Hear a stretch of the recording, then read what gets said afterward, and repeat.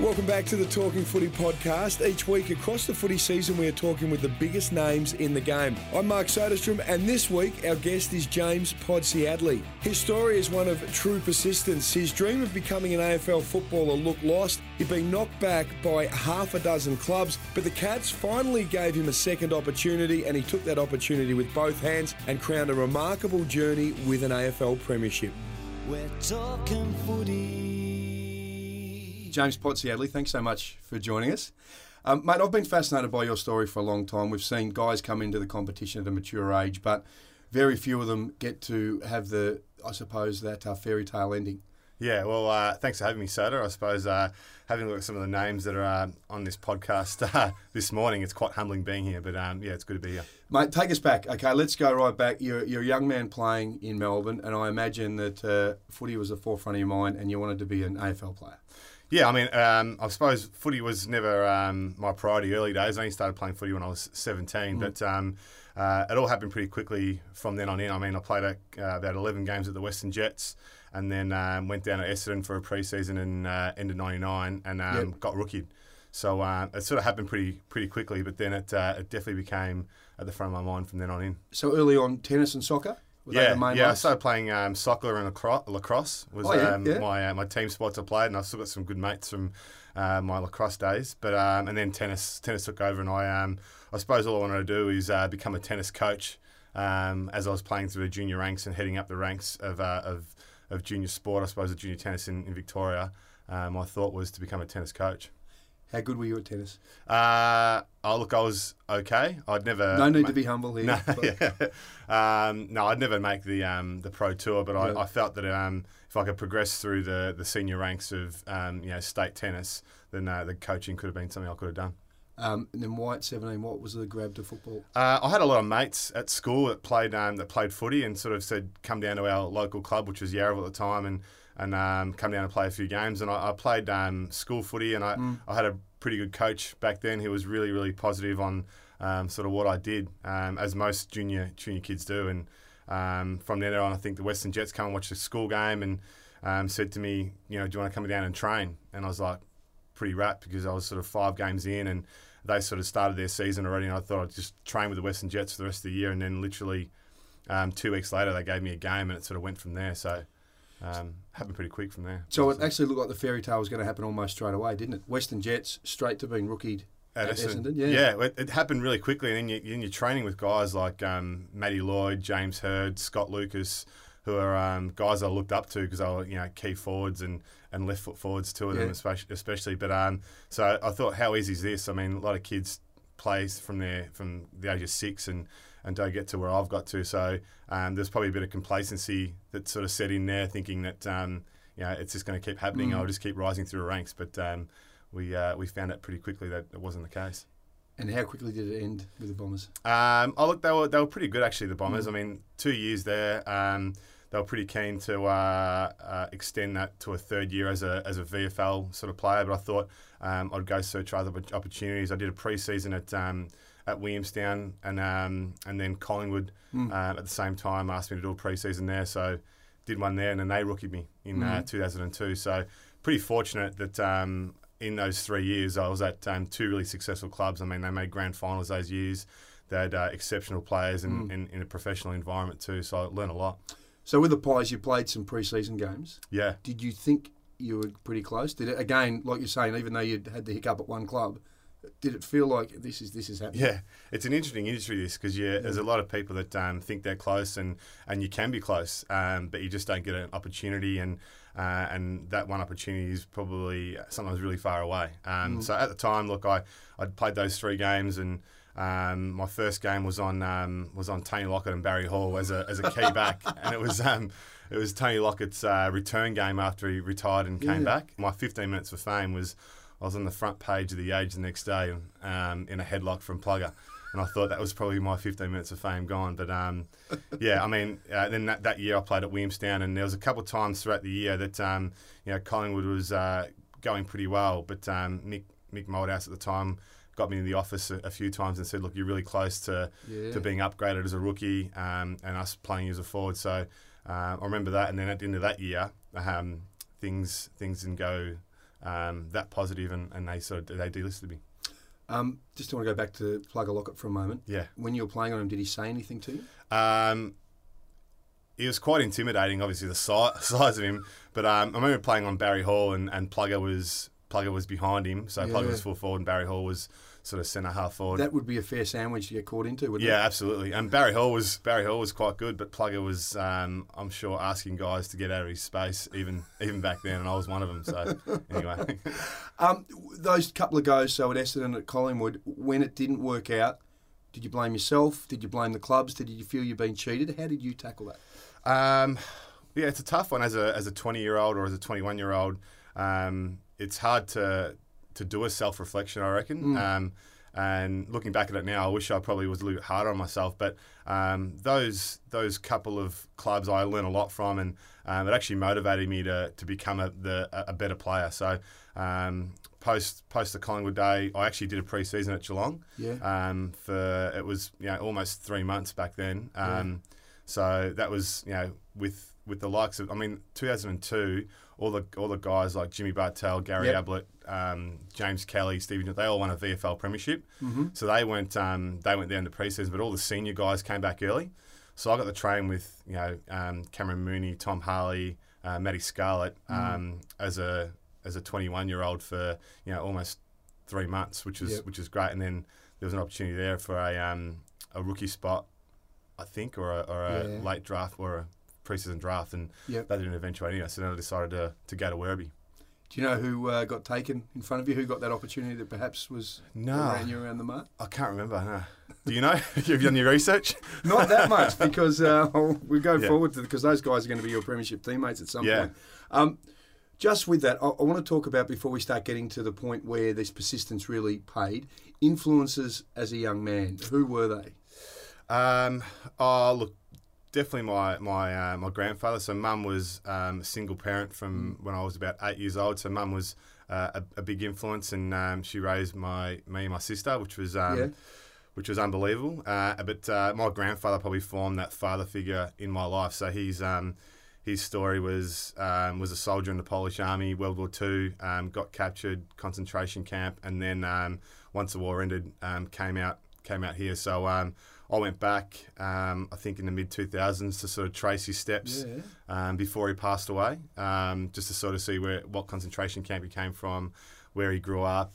He's still got family there. So he was, I suppose, a really resilient guy, and some of my learnings in life definitely came from him. So he spent a year or so in a concentration camp? Yeah, and then they, I think they got billeted out to a farm in the end towards the end of the war, and he worked on a farm. Did he ever talk to you much about how tough life was for him then? Yeah, it was really interesting that he did, and my mum and uncle always said that he didn't talk much to them, but I learned about World War II at school, and I just loved the history part of it, so I poked and prodded him about questions, and we used to watch a TV show called Hogan's Heroes, and he used to just sit there and watch it, and we'd laugh, and he'd laugh, but he'd just say to me at the end of it, he goes, "It was never like that. It wasn't like that. It wasn't like that." And I was like, what was it like? So then we sort of talked about things and that. So it was eye-opening. So you were perhaps the one person in the family where he was able to share what it was like with? Yeah, and I was fortunate enough that I could, when he passed away, I did his eulogy, and I sort of talked to some of these stories, and my uncle and my mum came up to me after, and they'd never heard some of these things. So that was nice. What a fantastic connection to have with him. Yeah, absolutely. Perhaps, and I think obviously everyone would know someone that's been connected in war at some point, perhaps not as in depth as your grandfather, but for him to share those moments with you, and then you be able to share them with your family members, that's pretty special, isn't it? Yeah, absolutely. And the things that that generation went through, World War II, and even some of the our parents' generation went through with the other wars, Vietnam War, and that is really tough. And you could see some of the mental health issues that have come from off the back of those things. So listening to some of those stories, I learned a lot, but it was also tough hearing. Sometimes it appears trivial, around Anzac Day when you compare football with war and all those sorts of things. But some of those unbelievably tough situations he went through, did that help you develop resilience and help shape you as a man of who you are? Yeah, I think it does. I mean, those stories are relevant to his life, I suppose, and the way he lived it. But I think from a resilience perspective, I think individually as you progress through your life and you get knocked back or there's things that make you happy or success, that's what real resilience is really. It's the stuff that you go through, and the lessons learned from other people help that, but it's more about the stories that you go through. Okay, so knockbacks. There's been Essendon. There's been Collingwood. There's been a little run with Geelong in your early days. You're still a young man at this stage. Yep.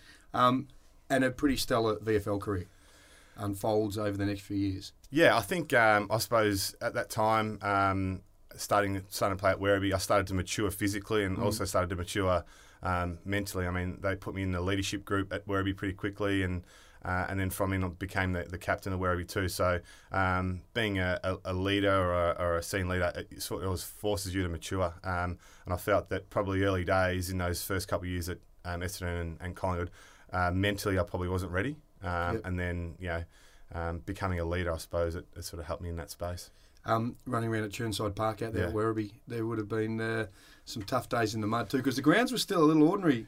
Yeah, they were. They in the VFA/VFL. Yeah, but they were enjoyable times. I mean, some of my closest mates now are from the times at Werribee. I mean, we had some pretty successful times. Made a grand final, and I think we played finals every year that I was there, and made a couple of prelims. But I think why you start playing footy? I probably started playing footy because some mates sort of said to come down and play, and then.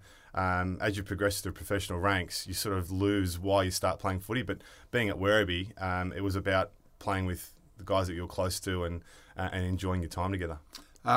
So you win a best and fairest, win the Frosty Miller medal, the old Dandenong champ for the leading goal kicker. Opportunities start to present again. Yeah. So another pre-season? Yeah, that was the Western Bulldogs at the time, or they were aligned with Werribee. So actually that year, I can't remember what year it was now, but I did a whole heap of work with their development coaches. I remember sitting down with Chris Bond and Richo, who's now the coach of the Saints, at the Bulldogs, and they'd go through my Werribee tapes and sort of guide me on what they were teaching their key forwards at AFL level. So then at the end of that year, I did a pre-season there, and I think that end of that year they picked up Jade Rawlings potentially, in the pre-season draft, and I think my opportunity sort of was gone from then. Okay, so then there's another knockback. Yep. You're more mature now. Yeah. Had some great success at VFL level. Yep. How are you taking that compared to, say, the earlier days? Look, I thought as you start to play VFL footy, you just think that your time at AFL is almost done. Like the opportunity to play AFL the door's almost closed. So it was nice to do a pre-season and learn some stuff from the Bulldogs during that year. But when they sort of said, "Look, thanks, but no thanks," that was I thought I was go back to Werribee and go to uni and finish off my degree and do all those things outside of footy, really. Then another opportunity. So you're collecting footy clubs at the moment, almost like footy cards, aren't you? So yeah, it's quite embarrassing. Richmond. Yeah, that was an interesting one. I mean, I was doing exercise science at uni. My phone rang in a lecture, and I was sort of bored in that lecture. Yeah. So I thought I'd go out and answer it, and it was actually Terry Wallace. And he called me and said, "Mate, we just want to have a look at you. Would you be interested in coming down for a run over the pre-season? We sort of want to take a different approach to recruiting, and think that you could probably make a key back." So I was playing forward at the time, so they wanted a key back and potentially someone that can swing forward. So I did a pre-season there as well, which was probably the time where I felt that I was actually ready to play AFL. So at this stage, how old? I reckon I was about 25, and I just felt physically, mentally, from a competitive point of view that I was, I was ready to play AFL. You got the opportunity when you were playing VFL that sides would drop elite players, and I got the opportunity to play on some good players, and felt that I could, almost beat them or match them. So then that starts to build your belief. But that pre-season at Richmond was really good. Got really fit, and then they picked up Kent Kingsley in the pre-season draft, and I remember Terry Wallace and their list manager at the time going to the AFL, and one of the issues they had with me was the mature age rookie rule back then was you could list a mature age rookie, but he couldn't have been listed at a previous club. So they went to the AFL to change that rule, and they didn't change the rule. So I went back to Werribee. And obviously that changed down the track. So Yeah, it changed. Could have been the Podsiadly rule. Yeah, been potentially. if A they couple got of it. years later, they actually Yeah. changed that rule, and sides could actually recruit a mature age player that actually was listed before, and which was sort of fair enough. I mean, some guys come into the system at 18, 19, 20 and aren't ready, go back to the SNFL or VFL and mature, and then they're ready. Hey, what do you get when you cross a news journal, 3 retired footy players and a comedian? It's the kick. Nick, you fell in love over the summer. I fell in love Thursday night. Who with? Dustin Martin. Oh, I'll fight you for it. On Saturday night, join Luke Darcy, Matthew Richardson, Cameron Ling, Sam Lane and Richmond tragic Mick Malloy It's a goal! for a show with a difference. It's been overturned and it is a point. Well, who said it was a goal? It's The Kick, every Saturday night, live and free on the channels of 7. Richmond. Yeah. That's done. You obviously said you're super fit. Things develop really well still at VFL level. You pick up the Liston, equivalent of the Sandover and also the McGarry medal. And best and fairest and that things continue. At this stage, are you thinking that is it? That's as good as it's going to get? Yeah, I think before we move on from Richmond, I think there was a pre-season at Sydney, which is pretty funny, mate, at the end of 2005. So I did a pre-season up there, flew up there and stayed with a couple of players and as a potential rookie. And, that was another eye-opening experience. But those players up there, you could tell that Sydney at the time, I started to learn about culture. Yeah. They were a really, really tight group, and I think that a lot of their players, travelled from other states to live in Sydney, and no one knew them. But so they were the only friends they knew were the guys at the footy club. But I could see there that they were trying to build this culture, and I think that year and the year after they made the grand finals. So that was another team, mate. That is quite phenomenal, isn't it? Yeah. It is amazing. And that culture, you said that the Sydney one, the Bloods culture, became so famous for them. What was it? Was it that bond that they developed being away from home? What else did you sort of pick up while you were there? It's almost about, when you talk about going on footy trips, I suppose you learn a lot on footy trips about other guys, and every young guy that comes to a football club, you encourage them to go on footy trips because you get to know their personality, what they're like, all those sort of things. And I think Sydney is almost like they were so insular that they had to get to know each other, and I just felt that at the time that they were really close, a really close group, and I thought it was because they all came to Sydney from different parts of the country. All right, so all this is going on. You're becoming probably the most resilient character in the game, I'd imagine, and still a very, very good quality player outside the AFL. Tell us about Geelong, the VFL, and how that evolved. Yeah, so after 6 years at Werribee, I finished my exercise science degree, and I thought an opportunity presented itself that Geelong offered me a role in their strength and conditioning team, and then they also offered me the role as the captain of the VFL. So there was other opportunities too, but I thought that one at Geelong was too good to pass up. I mean, I had some good friends at Geelong too, doing that pre-season in 2002. I sort of stayed in contact with some of those guys, and I had some close friends there, so I thought it was a no-brainer. And started working there at the end of 2008 in the fitness team. So you're doing a bit of training with the boys as well? Look, I probably ran most of the gym programs at the time, and at the end of a session, if someone wanted to do some marking or some contested marking, look, I wasn't a coach, so I might join in, but it was more about the conditioning side of things for me. Were you still looking at all these guys that you're doing some work with, thinking, I'm still capable? No. You were done by then, pretty much. Yeah, or resigned to the fact that you're never going to get to the AFL. Yeah, absolutely. Like I was pretty headstrong in becoming a really good strength and conditioning coach. Really, Yep. So my time was spent on that. I mean, I was lucky enough that I could still keep playing, and the club let me keep playing VFL, which was exciting because I got to play with some of the young kids. And if an AFL player got dropped, you got to play with them as well. So, but I was pretty motivated on becoming a pretty good conditioning coach. Now, the legend goes that you're obviously training, doing a bit of kicking with some of the boys, and the Geelong staff have sort of looked over and went, yeah, you know what, this bloke isn't too bad. He's beaten some of our guys in little competitions of training. Tell us the real story. How did it evolve? Yeah, I can't really recall any of those moments. I remember one cool moment for a conditioning coach was grand final week and prelim final week. The VFL had started there, or the guys that weren't in that sort of elite squad of 25 to 30, had started their holidays. So at training, we did a bit of match sim, and we had to get some people to make up numbers. So I got to train with the AFL Grand Final team on that day as opposition and train. So whether I got a couple kicks in that session, I can't really remember.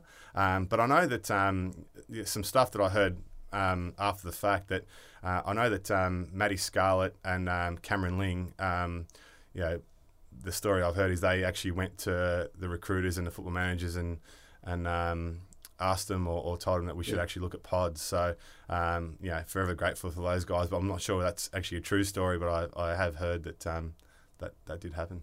It's not a bad story. Let's just say that it happened, even if exactly. Well, those two guys are the ultimate team guys. Yeah, I mean, so absolutely. if they're going to a recruiter saying that, so it's a pretty big compliment. Okay, so how did it happen? How did you get that tap on the shoulder? Yeah, so at the end of the season, Geelong had won the 09 flag.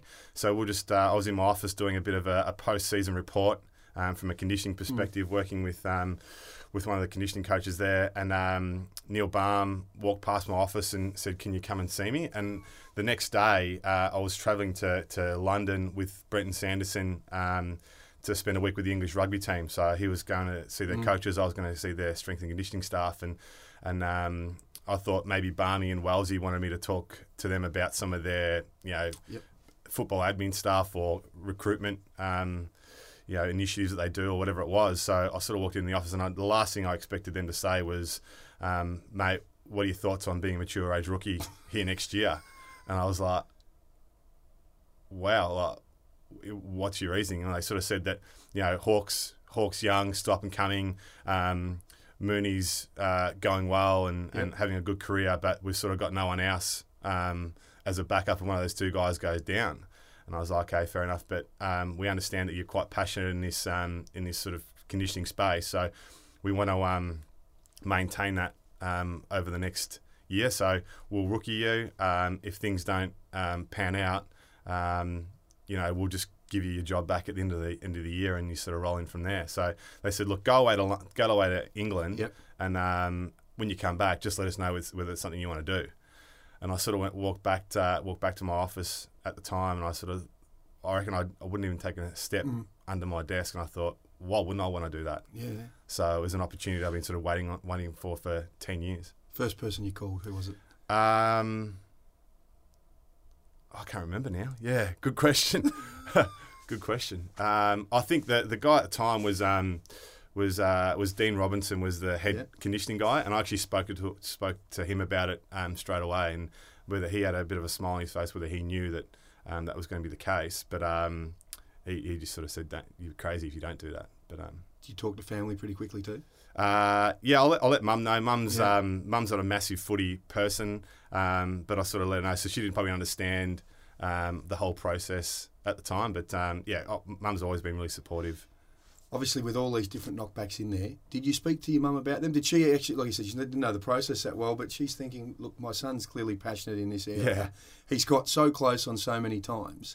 Did she ever give you much advice in that sort of stuff, or she let you go about it? Yeah, parents in footy, and you meet a lot of parents in the role I'm in now, and they're always passionate about their son or their daughter, whatever pursuit of life is. So I think they look at things with rose-coloured glasses on, and Mum was always really positive about what I was achieving in football, so she probably didn't understand why I wasn't. But the reality of it is the industry's not like that. It sucks you in and spits you out pretty quickly. You become a rookie. Phenomenal. We'll fast forward. Let's go to it. You finally get to your first game. Yeah. So you're round 3, 2010. How did you find out you were making your AFL debut? Yeah, I still remember that pretty vividly. I mean, I played the pre-season games as a key forward, and Blake Carousel was my forwards coach, and obviously Bomber was the coach back then. And the first 2 games of the season, I was still on a rookie list. They didn't select me. But I remember on the Monday after round 2, I was at the drink station at Geelong, getting a drink, and Bomber walked past and just tapped me on the shoulder. He goes, "You're playing this week." I was like, "It's Monday." He goes, "You're playing." I was like, wow. So they upgraded me, and we flew to Perth and played my first game over there against Freo. 28 years of age. Yeah, 28 years of age. I think it's one of the oldest guys in 40 years, which is not a stat you want to keep, but it was great. Here's Ablett. Dodd's there with him. Burns from the corner. Gets it to Podsiadly. He marks 1 metre out. Podsiadly will come in and kick the goal. His first goal in league footy. And Geelong have kicked 5 in a row. So, from the Western Jets, just taking up footy at 17, getting a taste at Essendon, a little bit of time goes by before this particular moment. What did you realise what a ridiculously amazing journey that had been for you to get to that point to play that first game? No, because you don't really have time to reflect, and you have time to reflect. Maybe you don't even have time to reflect when your career's done. This is probably the first time I've had to do this, so thanks. Okay. I appreciate that. But I mean, a lot of my close friends, thought it was a pretty good story and that. But at the time, you just sort of you're living in the moment, and I'm thinking about now I've got to get a kick here. I've waited 10 years. I'm highly motivated to play well, but the voices in your head start to say, what if you don't get a kick? And the whole week was about subduing those voices and just focusing on what I had to do for the team. And that was the biggest thing about Geelong, was just coming in and playing your role. And if you played your role, you got rewarded. And I thought that was pretty easy. You've got the longest road trip. Well, Shanghai didn't exist at that point, so you've got the longest road trip over to Perth. Yeah. So it was a bit of a different build-up to normal. Did it feel the whole novelty and the whole bit of, I'm about to do what I've always wanted to do for, 11 years or so? Did that whole process become overwhelming, or did you, within the stride, ready to go, concentrating on Freo? No, it wasn't overwhelming at all. It was quite bizarre. My wife at the time flew over. She's my wife now, but she was my girlfriend at the time. Sorry, and my mum and my sister flew over with her husband. So I had some close family there, which was great. So it didn't feel foreign. I was just going out there to play footy, really, and that's all I focused on. Did you feel like you belonged when you were out in the ground? Yeah, absolutely. I think when I took my first contested mark, like I used to love taking contested marks, and I used to work on that a lot at training, whether it was VFL or AFL. But when I took my first contested mark, I thought, well, it's just footy and keep playing from here, really. So you didn't the step, which so many people talk about, from that state league level to AFL level, and obviously you took to it like a duck to water and had a brilliant first year. Did you feel like there wasn't as big a step? Did you feel, physically you were sensational for it and mature, but it didn't feel physically, like physically it was fine. The speed of the game obviously was a lot quicker. But I remember Bomber gave me some advice early days in those first couple of practice games we played in the pre-season competition. Was I was probably trying to do too much, thinking that I had to play at another level. But Bomber said, you've been playing footy and you've been playing it at the level that we need you to play. So just go out and play. Don't try and do too much. Don't try and take a heap of people on or whatever it was. So he actually gave me some good advice. Just focus on the next contest effectively, and that's what I did. I think, 19 games that year? Yep. Kicked a bunch of goals. Yep. Phenomenal. And you picked up 13 Brownlow votes. Yeah. 13 Brownlow votes. That's actually another funny story. I was at my in-laws' house in Albert Park with Tom Hawkins watching the Brownlow that night, and we were having a couple of beers, and my name kept popping up on the screen, and halfway through the night, I'm in the top 5. And Hawkey's like, one of the loveliest guys you meet, and he's like, biggest smile on his face and all over, and he goes, mate, we've got to go. Like, Crown Casino's around the corner from Albert Park. We just got to go. I was like, we can't go. Like, we just can't rock up to the Brown. He goes, mate, we've got to go. Like, jeans and a T-shirt. Let's just go there. So anyway, I can't remember where I finished that on the night, but I was in the top 5 at one point, and Hawkey and I rocked up to the Crown Casino about 11 o'clock at night, and went to the sports bar and had a few beers, and then all the players started coming in after the after parties and that, and we just sat around and talked. It was a really good night, actually, pretty funny. That first year, that is your fairy tale, even before it gets better and better. 12 months on. How did you feel at the end of that first year? Did you feel satisfied? Is this like, I knew I could always do it? Or was it still you were just getting caught up in this is going beautifully? Yeah, I think the biggest thing I felt was valued, really. I mean, Geelong signed me for a 2-year contract too at the end of that. So I was, 29 years old. So those 2-year contracts, I never got in the VFL even. But so that I actually felt valued from a good club with good people in it, and I will always be grateful for that. I know you said you haven't had a lot of time to reflect on it, but even at this point now, like that first year is brilliant. Do you realise what you've achieved? No, I remember that first year. I mean, it was Yeah, I knew I was playing well, but I really thought I was just the guy that played a role in a good team, really, and that's what Geelong was. I mean, all the players that have played there walk away knowing they played with good players around them and a good culture and a good game plan and all those sort of things. It made a massive difference to the individual. And some of those guys are absolute stars of the game, as we know. But the reality of it was we had a good club, a good team, and we just played a good brand of footy. And then within a year of that time, you're a premiership player at AFL level. Yeah.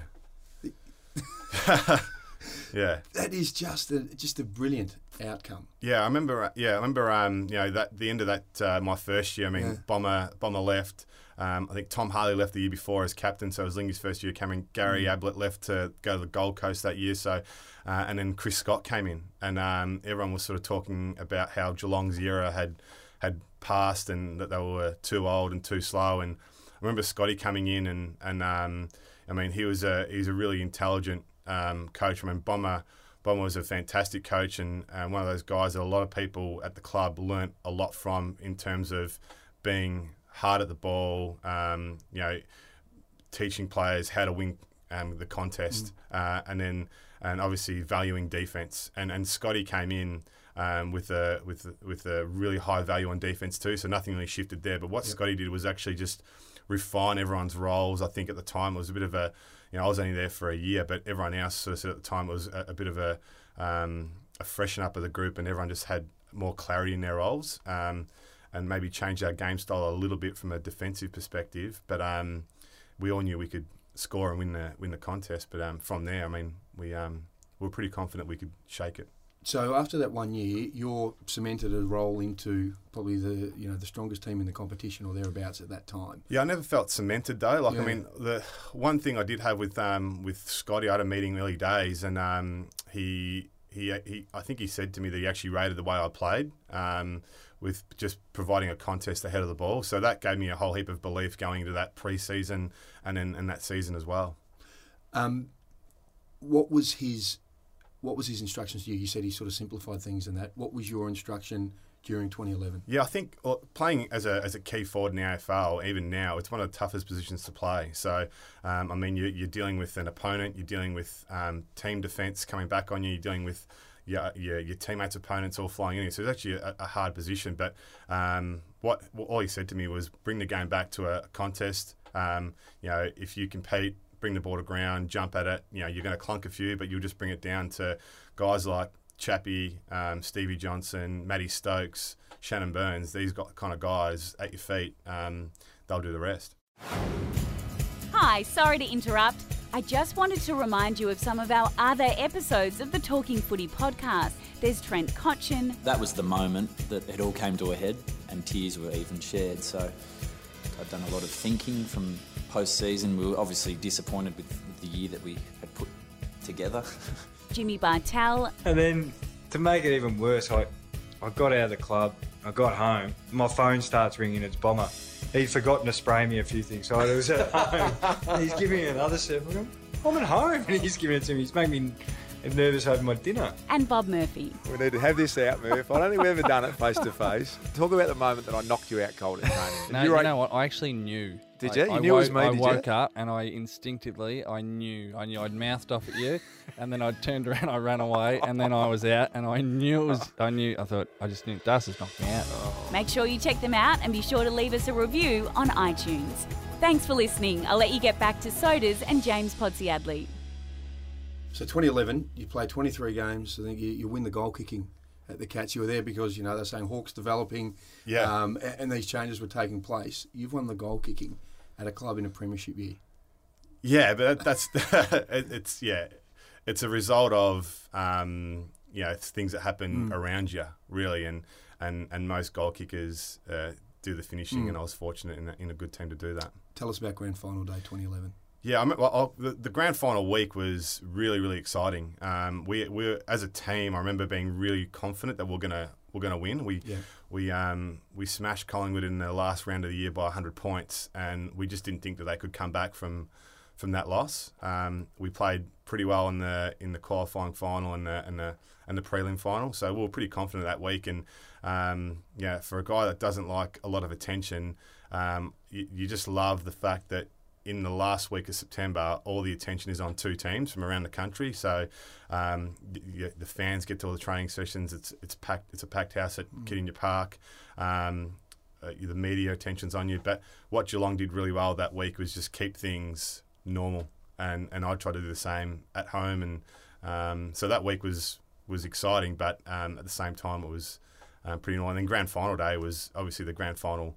Nerves are in, but when you look around the room, you've got Cameron Ling, who's a two-time Premiership player at the time, captain, Joel Selwood, who's probably the most influential person or inspirational person I've seen in football around you, James Kelly, Joel Corey, who's probably the most underrated person, Matty Scarlett, all these guys around you thinking, we'll get it done.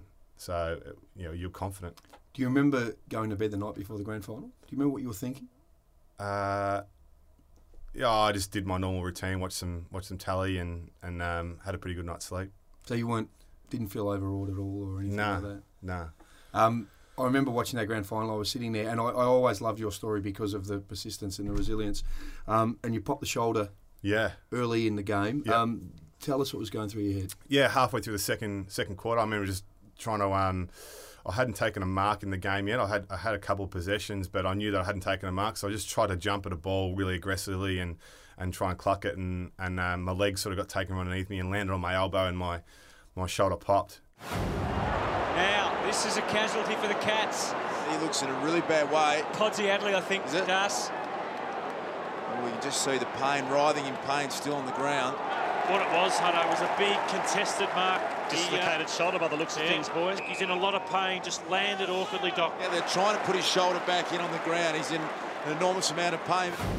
It was pretty painful, but the pain started sort of subdue a little bit, so it wasn't too bad. And I thought if we could pop it back in, I could probably play on, but they just couldn't get it back in out in the ground. I mean,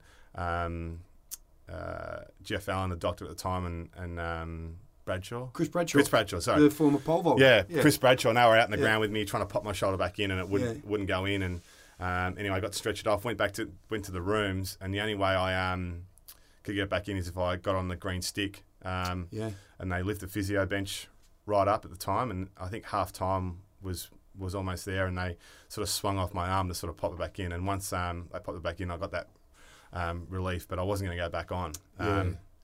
Which was... Well, I couldn't go back on because at the time it was a sub. I got subbed off. So, but anyway, so then I was pretty high actually. You gave the stick a fair workout? I gave the stick a fair workout and ended up sitting on the bench in the last quarter and just watched the boys absolutely do what I thought they were going to do. At what point were you sitting there going, we're going to win this flag?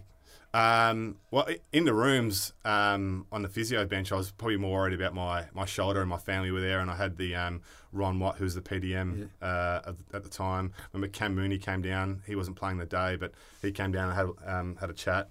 But I remember getting sort of dressed after getting the shoulder back in, thinking, all right, it's grand final day. Better go back out there. We're going to win a flag. Like, I could go back out and sit on the bench, and that's what I did. But look, I was pretty confident the whole week we were going to win it, really, to be honest. So there wasn't a time in the game that I thought, oh, geez, that's changed.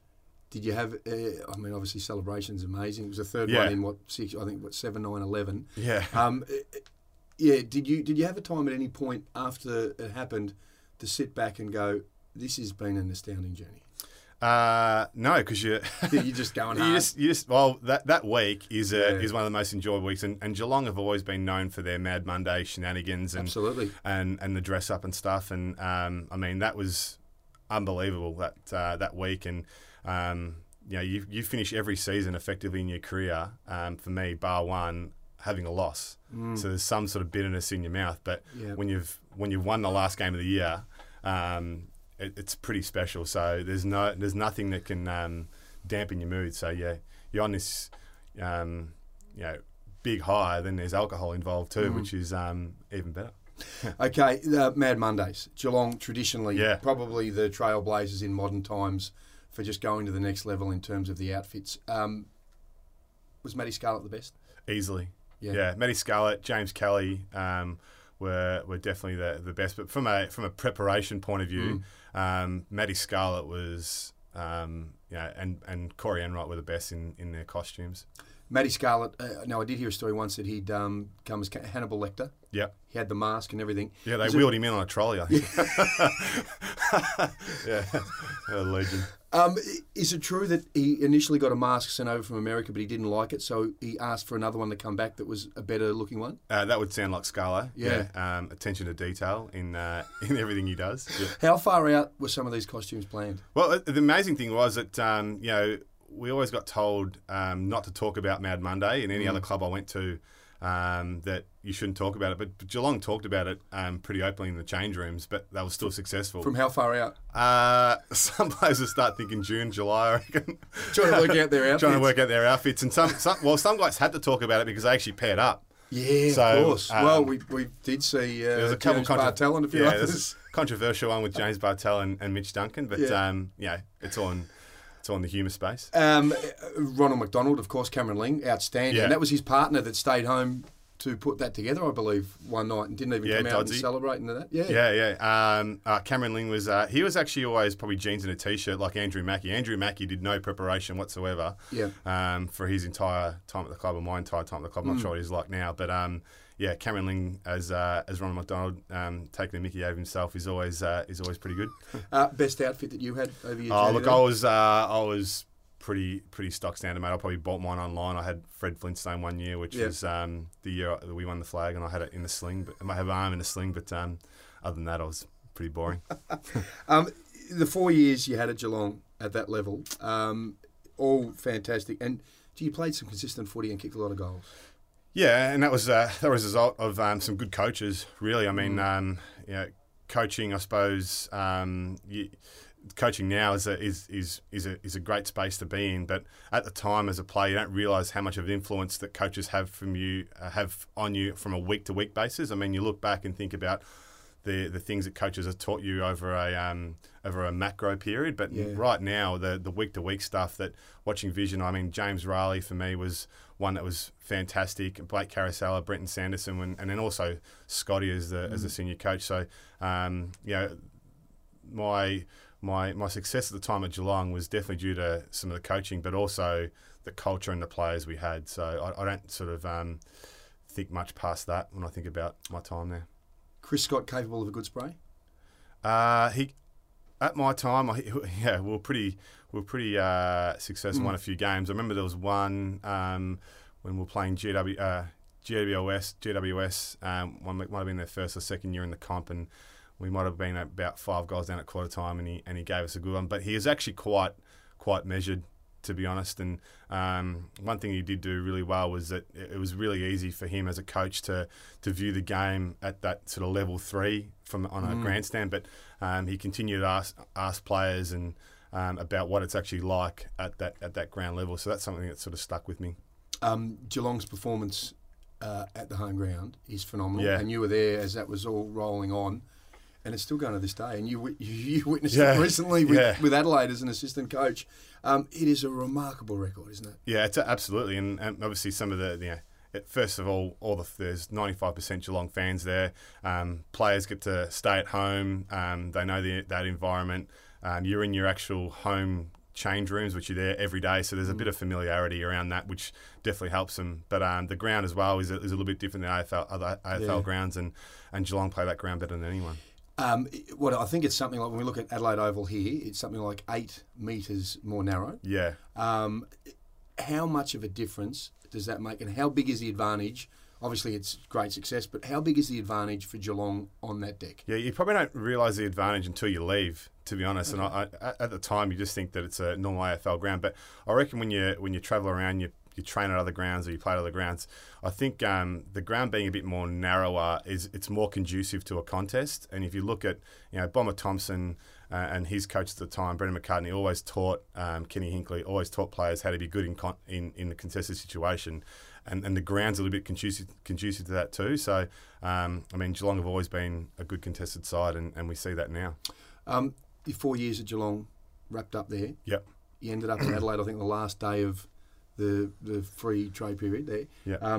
free agency period, you obviously still thought there's some good footy in you. Yeah, I mean, sitting down at the end of the year with Chris Scott, I probably didn't see them not offering me a contract, to be honest. And then sitting down with Scotty at the end, it was tough to take. But at the same time, like you can't be too sad about that specific moment, because I had some great times there, and the opportunity Geelong gave me to play AFL footy. So I was never bitter on the club or Scotty, and caught up with Scotty. For dinner after the delisting. But I mean, speaking to David Noble and Brendan Sanderson at that time, and had some interest in some other clubs as well. I just thought Adelaide was a really good fit for not only myself footy, but also for my wife coming over here and experiencing living in Adelaide, and we've really enjoyed it. Obviously, you had that great first year at Adelaide too. You signed for a couple? Yep, signed for a couple. Really great first year as well. You just continued on where you'd been at Geelong? Yeah, I mean, I think I sort of prided myself on preparation, and coming to Adelaide, I knew that they actually prepared really well from a conditioning point of view, from a game knowledge point of view. So I felt pretty confident that we were going to have a pretty good year. We didn't make finals, but being able to prepare in a professional environment like Adelaide was, I got the best out of me still. In your second year, you didn't play a senior game. No.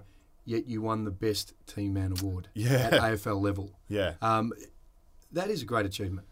Yeah, it's an award. I think I said on the night when I got it, it's an award that I've seen a lot of good people win over my 17 years of AFL football, and the people that I've seen win them, I've always looked up to them. So to win it in my last year was really humbling, but quite a big honour, and it's something that is one of my favourite awards. All the more remarkable though, because you didn't play a senior game, yet you had a huge role through the SNFL, the Sandful there, developing your future stars at the Adelaide Footy Club. And I think that makes it almost unprecedented, I think. Yeah, well, I think playing SNFL footy that year it almost took me back to my days at Werribee, where I sort of said to you before about you played with your mates, you actually enjoyed it, you knew you could play well at that level.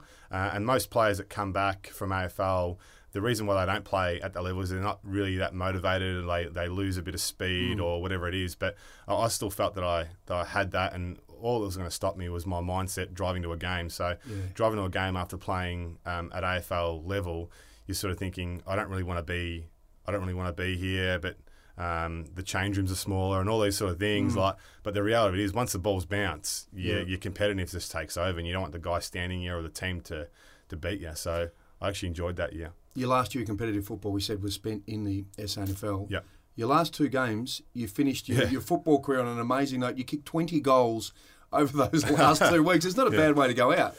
Yeah, well, you only as good as your last game, Soder. Exactly. And what did you kick in the last game? 11-7 or something, which is why I haven't played since, because I continue to tell my close friends that you're only good as your last game. But look, at the time we're pushing to play finals in the SNFL. The first time the club would have played finals, and we missed out. So the last couple of games really was just I knew it was going to be my last couple of games, and I told some friends flew over from Melbourne. My family flew over from Melbourne as well to watch them, and they were a bit of fun. 11-7. I think you just missed out on the Ken Farmer medal, the leading goal kicker, equivalent to the Frosty Miller one you'd won years ago. You only missed out by one goal in the end. Yeah, I know. So anyway. Pods, look, it is a fantastic story. I love it. And you said at the start of this that you looked at some of the people that have been on the Talking Footy podcast and thought, well, do I belong? Yeah. There is no doubt that you belong, which is fantastic.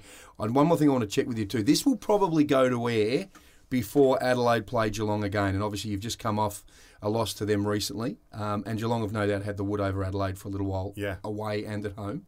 Is there anything up the sleeve for them in a few weeks' time? No, well, I think look, we didn't really bring our contested brand last time we played them, and you know that the Selwoods, the Dangerfields of the world bring that every week. So our guys have just got to bring that in the next game we play them. James Podsiadly, mate, it's an absolute pleasure. Like I said, I think so many people have loved your story, and the fact that there's a cherry sitting on the top that it's a premiership, I think is absolutely remarkable, and no doubt your granddad would be very, very proud, mate, that you've developed into a fantastic young man. Thanks, Soda. Well, if you enjoyed this episode of the Talking Footy podcast, please make sure you leave us a review. It's pretty simple. Jump on iTunes, search Talking Footy podcast, and give us a rating and review. Even leave us a comment on who you want to hear from next. And don't forget to check out our other episodes, including Eddie Maguire, Trent Cotchin. There's Bob Murphy, player manager Paul Connors, and also Nick Knack. Keep checking in for a new episode every week. We're talking footy.